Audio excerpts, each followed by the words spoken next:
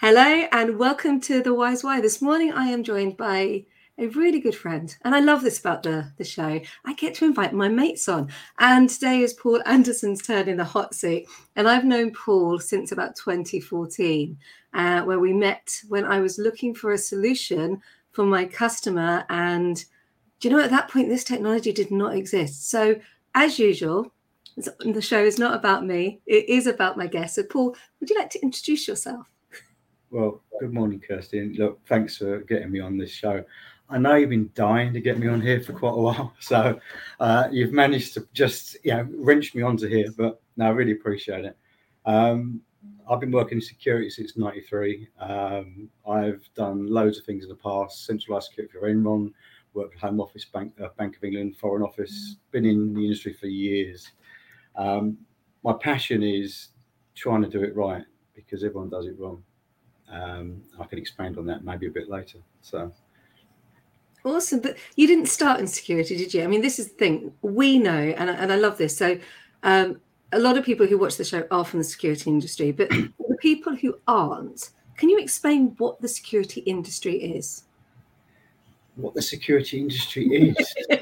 Well, that's a big question. Yeah, that's a multi-layered question. I know. So probably I'll take you back a little bit, Kirsty. So I mean, you brought up there where I sort of started from. So I was in retail since I was 13, delivering papers. Then I worked for the Co-op Group when I was 15. At 18, I was the department manager for the Co-op. At 20, I was the store manager for the Co-op. 21, I helped implement the EPOS system that was bringing out the new technology into these supermarkets for the Co-op. And working in these sort of rough stores, you realise that you're looking at you've got a few things to look after, staff for one, but your stock and things go out the door. So people nicking things. The CCTV systems weren't adequate enough. So hence why I reviewed security. The security guards weren't trained. They didn't have enough training, didn't know how to handle themselves, didn't know how to handle people. So again, that made me understand security is a very big part of what we do. And in '93, I was still working for the Co-op. I basically started a little company up doing security. Bought an intruder alarm, stuck it in my house. I thought that's easy. Did some friends and family. I then sort of worked for Barclays Bank in Reading, put a little system in for them. Trocadero did access control, CCTV, intercom, and this was all part time while I was working in retail. So that's how I got into the security industry. Um, to recap what you said, what is the security industry? It's about protecting assets. Whether that's people, whether that's physical assets in your building. How do we protect that?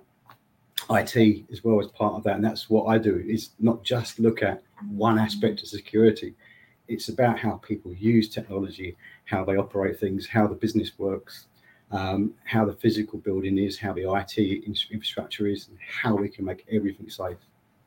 In a nutshell, sort of thing. Brilliant. No, that was brilliant because when you hear the word security, you do, and it's different when you're in industry, but when you're out of industry, you think of security and you think of maybe a camera on a wall. You don't necessarily think that your fire alarm or your burglar alarm is connected to that. You don't necessarily think, you just might just go to a online retailer and pick up some wireless cameras and you whack them up, but you don't know if they're really going to work or how the solution works. And it's just interesting to share, actually, security isn't just what you see. It is a lot more from what you don't see. And for instance, the project we were working on was ANPR, automatic number plate recognition. I haven't said that for a long time. And at that point in 2014, that technology did not exist.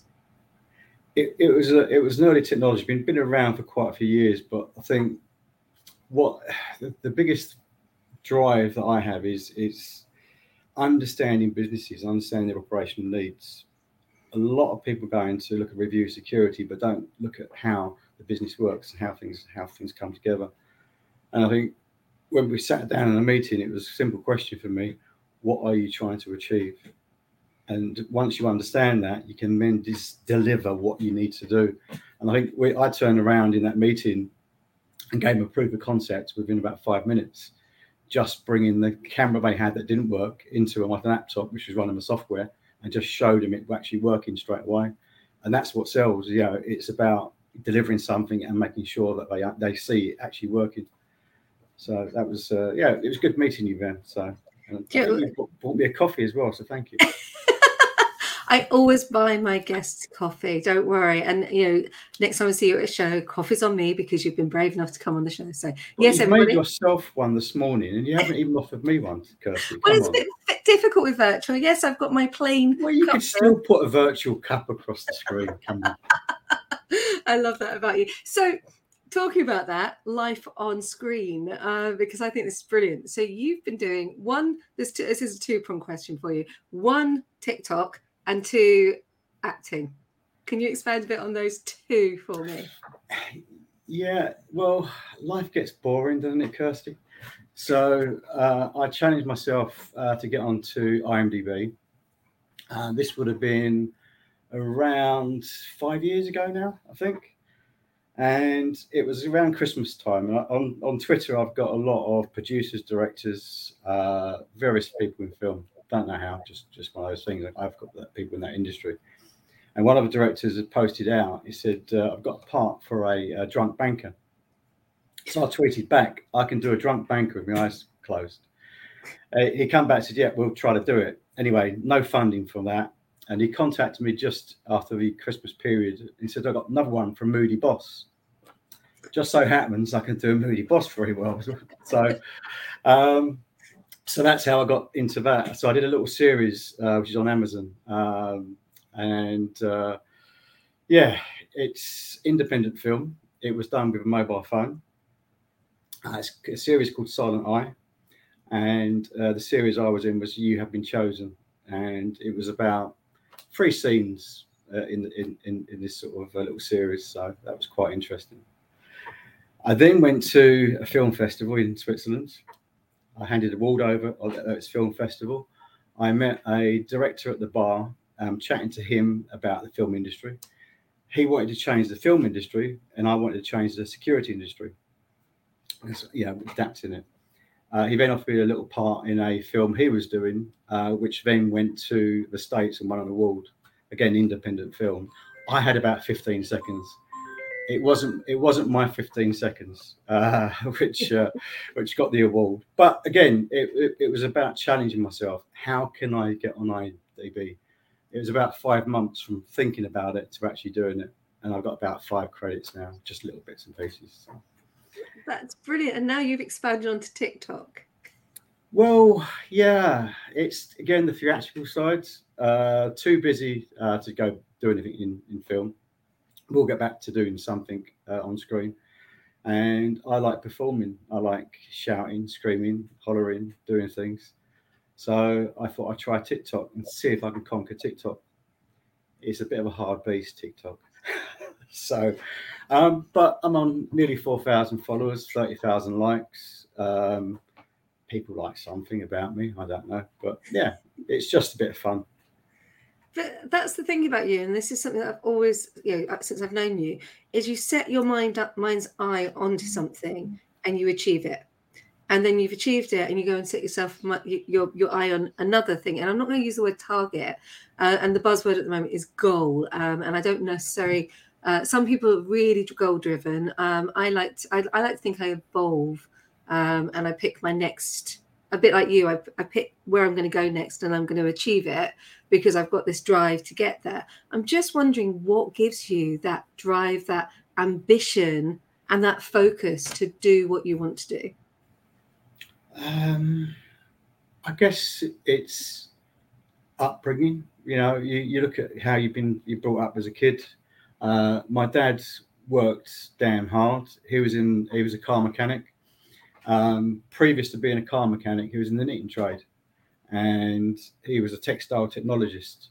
Basically, how you put patterns onto clothes and everything else. He built all machines, and I feel he restricted himself because he had an opportunity to go to the States, and because we were young, he decided not to. And I think she should have probably gone.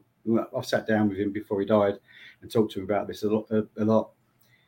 He had a great ability and he had great skill. He was on Tomorrow's World showing people how this machine works.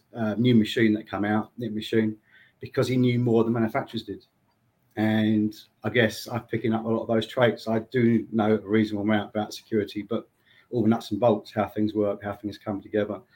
And what I tend to do is always look outside the box, is look at things that are different. And I drive myself because I just want to be as best as I can as a person and give back to people. So TikTok is about, there's a lot of people on there with mental health. There's a lot of people on there struggling. There's a lot of people that use that in that COVID period that need to be lifted. And I go on there just to have a bit of a laugh, sing, dance, whatever, just to get emotion from people, just to make them smile, like you are smiling now, Kirsty. You've got a lovely smile. Talk about smiles. You don't smile in photographs. Now you're smiling. It took me ages to try and get you to get a smiley photograph. So yeah, I might steal one of these. Have you just frozen on me? So yeah, I hate smiling. And yet you've got a lovely smile. On film, it's different. Sitting in front of a camera and taking a picture. My phone is going left, right, and centre at the moment. So people are going, I can see it now.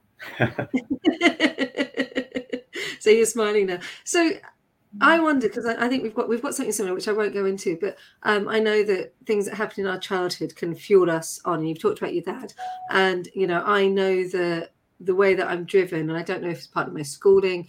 My dad started work at 14. My mum worked evenings when we were growing up, so dad would come home from work, and then actually a lot of the time he would go back out to work, and mum would go to work, and then we'd have the neighbour come over and look after us. So that doesn't sound particularly great, but then mum would be back from work, so it wasn't like we were on our own, and we weren't. It was very much like we were not middle class. We weren't poor, but we weren't rich either. I can remember hiding, and mum's going to kill me for this, but I can remember her working out that one week she could pay the rent, or she could pay the milkman, or she could pay the coalman. And I remember being told to duck down and hide. And we used to hide, see who it was. No, we're paying that one today. Duck back down again. We're not paying that one this week. They're paying that one next week. Now, that is a real firm memory of my childhood, of us ducking down under the table to hide by the window so they couldn't see us, as close to the window as humanly possible. So if they looked in, they wouldn't see us. Yeah, no, it's like childhood memories. I mean, picking up there about being, not poor, but without money at certain times. So I used to have a boiled egg for lunch, and then I think one day my mum introduced bacon. It's like, no, I want boiled egg. Bacon was a luxury, and it was like so. Everyone's been through those hard times and stuff, and it's what makes you as a person. It grounds you. You appreciate everything you get. You appreciate your family. You appreciate money coming in. It's those little things which I think make people. So who's inspired you on your journey? Because you've got this drive. I mean, you've talked about your dad, and your dad has inspired you. But is there anybody else that's really inspired you on your journey? Inspired me. My dad's drive, my mum's empathy for life and loving life. I guess it's, I don't know, it's just inbred into me. I don't really use anyone else around me to motivate me. I'm self-motivated. I've had quite a bit of crap in the past. Excuse me, that word, I think. It's okay, but don't worry. It's about how you get yourself up. Everyone gets knocked down, and you've got to get yourself up. You're the only person that can get you out of any rut. What you've got to think about is not forget about asking for help. If there's people around you, you can't always get yourself up. So I'll ask for that little help. And a friend of mine, Bao, after a lot of aggravation and trouble, he was always there. So, and you appreciate that out of your friends. And he's been my lifelong friend since I was 11, so always around. And I'd say he was one of the, not motivators, but people that just guide you and keep you on that straight and narrow path, shall we say. That's incredible. I'm just going to put it out there because I know that some people are watching this live that for some reason any questions are not feeding through. So if you are putting your questions up, we'll come back at the end of it. But for some reason they're not feeding through this morning. So that's a shame because I was looking forward to some because I knew that would be interesting. I might have broke that, Kirsty. I apologise for that. No, don't apologise for that. I think it's really funny. Vanju, you are a security guy. Have you been in the back of my network? No, I'm joking. I am genuinely joking. So we've talked about your friend who's inspired you. I'm wondering about where in life you've had those moments where you've had aha, good ones and bad ones. Oh, we've got a message come through finally. Yay, Haley's with us. I'm going to go straight to that. Haley says it's great to hear this stuff that makes you Kirsty as always has a beautiful way to open the true core of the person. Haley, thank you. Paul, over to you. Thank you, Kirsty. So, so where have been those moments in life where you've had those aha moments of like good bits, bad bits? Maybe it's made you pivot, because these are the things that I know I've had plenty. I've got a massively wonky career. There's a lot of things that sort of kick you. So mum was 2008 when she passed away. Dad 2011.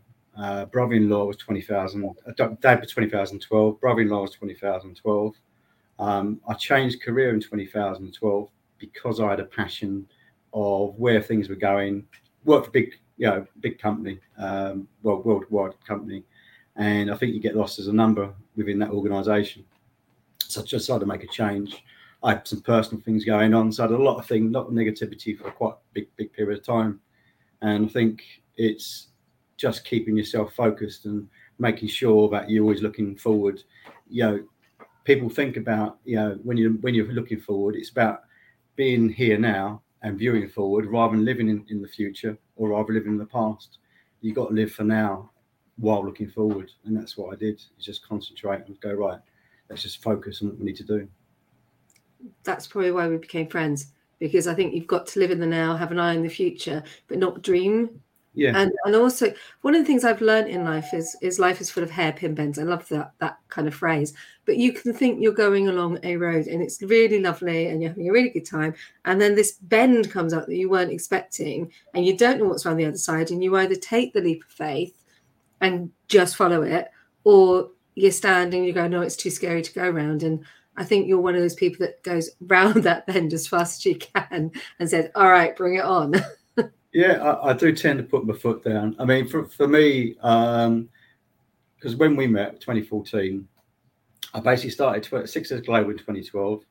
I started that as a design company for security, looking at networks, looking at cameras, looking at how things come together.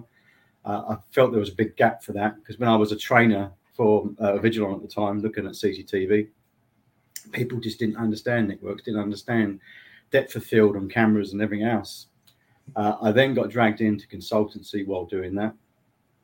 And I worked for a software company because I was just doing things on my own. I worked for a software company called Intellico, doing number plate recognition. I worked for them from about 2014 to about 2017, about 3 years, trying to get that product out. 2017, I decided I need to sort of start making a change. So I exited out of Intellico about 2018, thinking, right, I need to concentrate on success. I had my best year in 2019, better year in 2020. COVID obviously kicked in 2020. But having a good year, thought brilliant. No one knew it'd be 2 years. So 2019, I was redoing the website and the marketing strategy. We were pushing out, loads of things going on. COVID sort of kicked me in the teeth there. 2021, so many delays in contracts, so many things that delayed it. And again, you could probably give up and going, right, we can't carry on. I've got people to pay, got a load of overheads, have to start restricting back. Just kept on moving forward.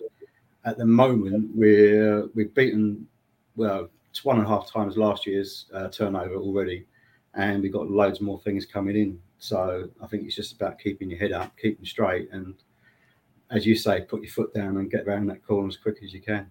Which is just inspirational. And I remember the call we had because I had just put my LinkedIn page up and you reached out and said, let's talk. And we had a conversation, and you're like, what are you doing? And I said, I'm finding my feet. I'm not really sure yet. Yeah. And I think that was 2020.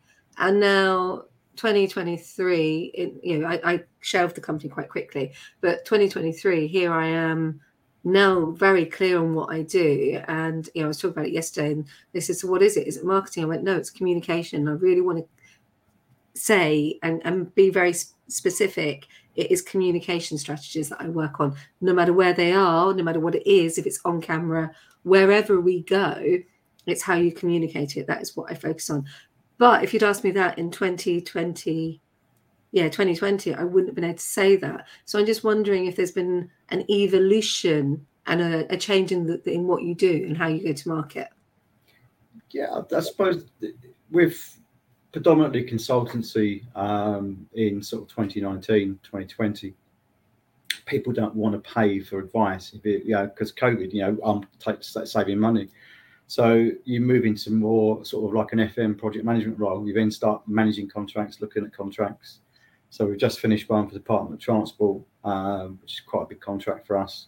Managing that and delivering that down on the embankment. Just because I adapt, we can't just do one thing. You have to look at the business and think, right, that's dried up. What else can we do? We've got skill sets. Let's try to do something different. And I think what you did was focus on not necessarily what you're better at, but what the industry needs. You looked at that, and it is about communication. It is about how you get that message out and how you deal with people. I've got a website. It's a rubbish website. I get so many companies that go, wait, we'll do this for you. I'm not interested. I deal with people. I talk to people. And that's about the communication part. So once I talk to people, they understand who I am, I tend to get more work. Not being big-headed. It's just about giving that, right approach and right delivery. I think that's really key because my last blog was on about the human connection. And I think it's really important in the world with automation and AI is driving technology and driving the way we do things. I think the human element, people buy from people. And yes, there is a point where 80% of your sales are done before any human interaction. But that human interaction piece is so, so important. I know that if Haley's listening, she will agree on this because people need that connection. And that's why the Wise Way is the way it is. It's about us connecting, showing who you are, showing who I am, but more importantly, showing that we have worked together and that we've got that trust. And we were debating this on a call yesterday about what, and I'm going to pose it to you just because I want to, because I'm being awkward, but trust. We talk about trust in sales and we talk about what trust is. But I said you can't have trust without respect. Because if you don't respect someone, you don't trust them. So, and once the trust is broken, I don't know if you can necessarily get it back unless you're immediately onto it and you apologize and you lay it bare with transparency. I don't know if you've got anything to add on that. Yeah, you're right. Yeah, you've got to trust people, and if it's like everything in life, if you do loads of good things, so they only remember the one bad thing that you do, and it's about your approach in dealing with that bad thing and how you try to replicate, fix it. So I think in the past, anything that has occurred, I've always taken it on the chin and gone, right, we'll fix it. We'll get that right. And I think if you have the right approach, rather than shy away from it and say, I not me, I didn't do that. Just take it on the chin and just go, look, hold your hand up. And I think that can then build the relationship back up because they respect that because you've taken ownership of it and you've come back and made it right. So and it is I think you've got to own and my daughter said it to me yesterday. She was at gymnastics and she came out and we talk about magical mistakes. I've mentioned these before. So there's no such thing as a mistake or an error. It's a magical mistake because you can learn from it or you can evolve from it. And she said, I didn't make any mistakes today. And I said, well, perfection is a moving target. You really don't need to be chasing that. But I do think you have to own it. And I said that to her if you do make a mistake, it's okay. Own it. own it and say, I made a mistake, and then get back up and do that cartwheel, do that whatever that I don't know what she called them, some kind of thing on some kind of rings. Do that again, but own the mistake. So thank you for sharing that. The table gets to turn. This is where I get a bit worried. You get to throw some questions at me, and I get to worry that it's going to be something that I can't answer. So fill your boots. Well, I'm going to have to really think deep on this, Kirsty. Just want to say a big shout out to Hayley, because what we picked up on then about people, she is bubbly, she's lovely. You cannot help but love the lady. So her sales approach is brilliant. She gets in there and she gets people to love her, and that's why she's a great salesperson. So yeah, she is. As for you, so your acting career, talk to me about what you've done in the past in acting, because you touched on mine. Yeah, no, I started I was born with a speech impediment, which I'm really honest about. So I had an operation at 4.5 and had to learn to actually speak, because I couldn't close any consonant sounds off. So the first time I actually spoke in public was I recited A.A. Milne's Lines and Squares at some kind of festival. Anyway, I got an award for it because everyone was blown away by it. 2 years on, I'd already been signed by an agent because I'd been in a dance show and she liked the way that I performed. So I was signed by Dorian English, and that started a whole career as a child. And so I was very, very, very busy as a child actor. So I did things like Heinz Baked Beans, Heinz Spaghetti. I was in a TV program called I Remember Nelson. I modelled for Mothercare. Yes, everybody, I have been a model. Way too short now.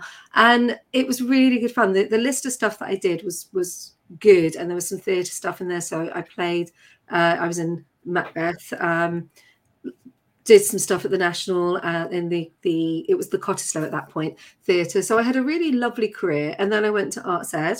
And of course, that career stopped because Arts Ed was all about training and development. And it was really difficult, actually, from going from being the best dancer, the best performer in your local dancing school to one of, and this is going to sound ridiculous, but one of 26, because there were only 26 in the year. But these 26 children were incredibly talented.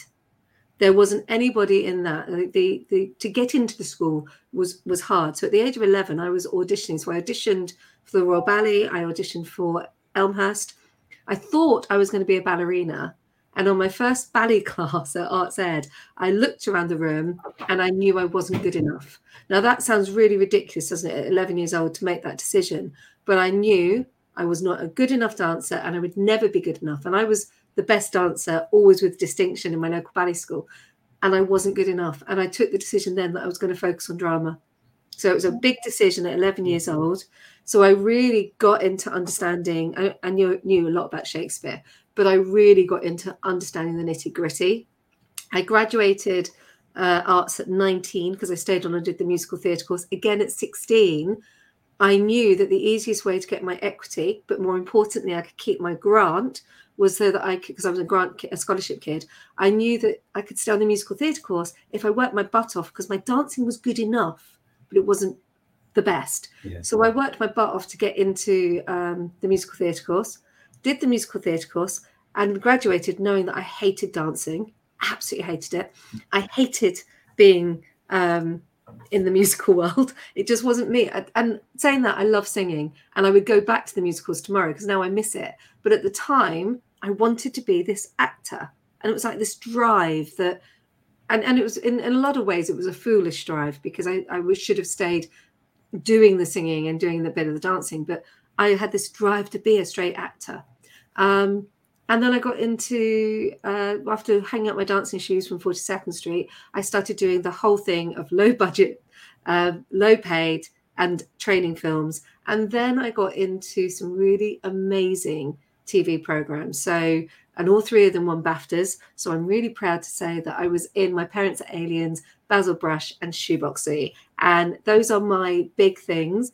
And even now, if people watch My Parents Are Aliens, they will come up to me and go, "My name's not Jessica, it's Charlotte." And I'm like, "Oh no, oh my goodness." So I still get recognized for My Parents Are Aliens. So yeah, it's I played Miss Parker in that, and I feel really lucky that I had that. And then when I met Dennis, I wanted to buy a house. And as much as I love performing, look at me, I'm doing a podcast, here we are live, I'm presenting because I did some presenting work for Nintendo and Intel whilst I was an actor. So here I am still performing, but I couldn't buy a house. And that is the crux of the matter. One day I looked at it and went, I'm going to end up in the Actors Benevolent Home, and I really don't want that. I want to buy a house. And at that point, I was in my mid-30s. I was single after getting divorced, and I wanted a family. And I love performing, but I used to be 7.5, 8 stone. If I went over 8 stone, I was back down to working out and desperately trying to keep fit, because you had to stay in your casting type. And actually the level of anxiety that it brought, do you know what? I love it, but I also don't miss it, if that makes sense. Yeah.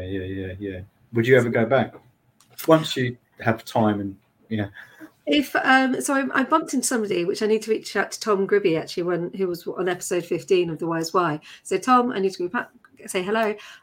Yes, I would jump back. There's a role in 42nd Street that I would love to play, Dorothy Brock. There is other things. I would go back to it tomorrow in a heartbeat, because I've had enough time away that my mindset's shifted, and so I'm actually in the right mindset to go back, which probably sounds really silly, but actually the time away has made me a better actor.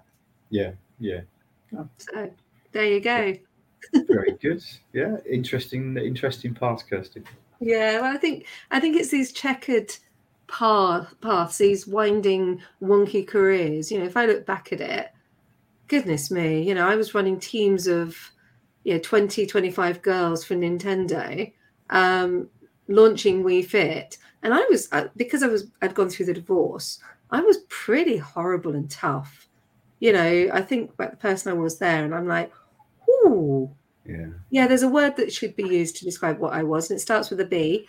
And I feel sorry for anyone that came across me at that point. It wasn't deliberate. I just was really good at what I was doing. I was brutal. And that brutality was what was needed at the time, but that brutality also what broke me. So, I remember the day that I realized I didn't want to be that person anymore.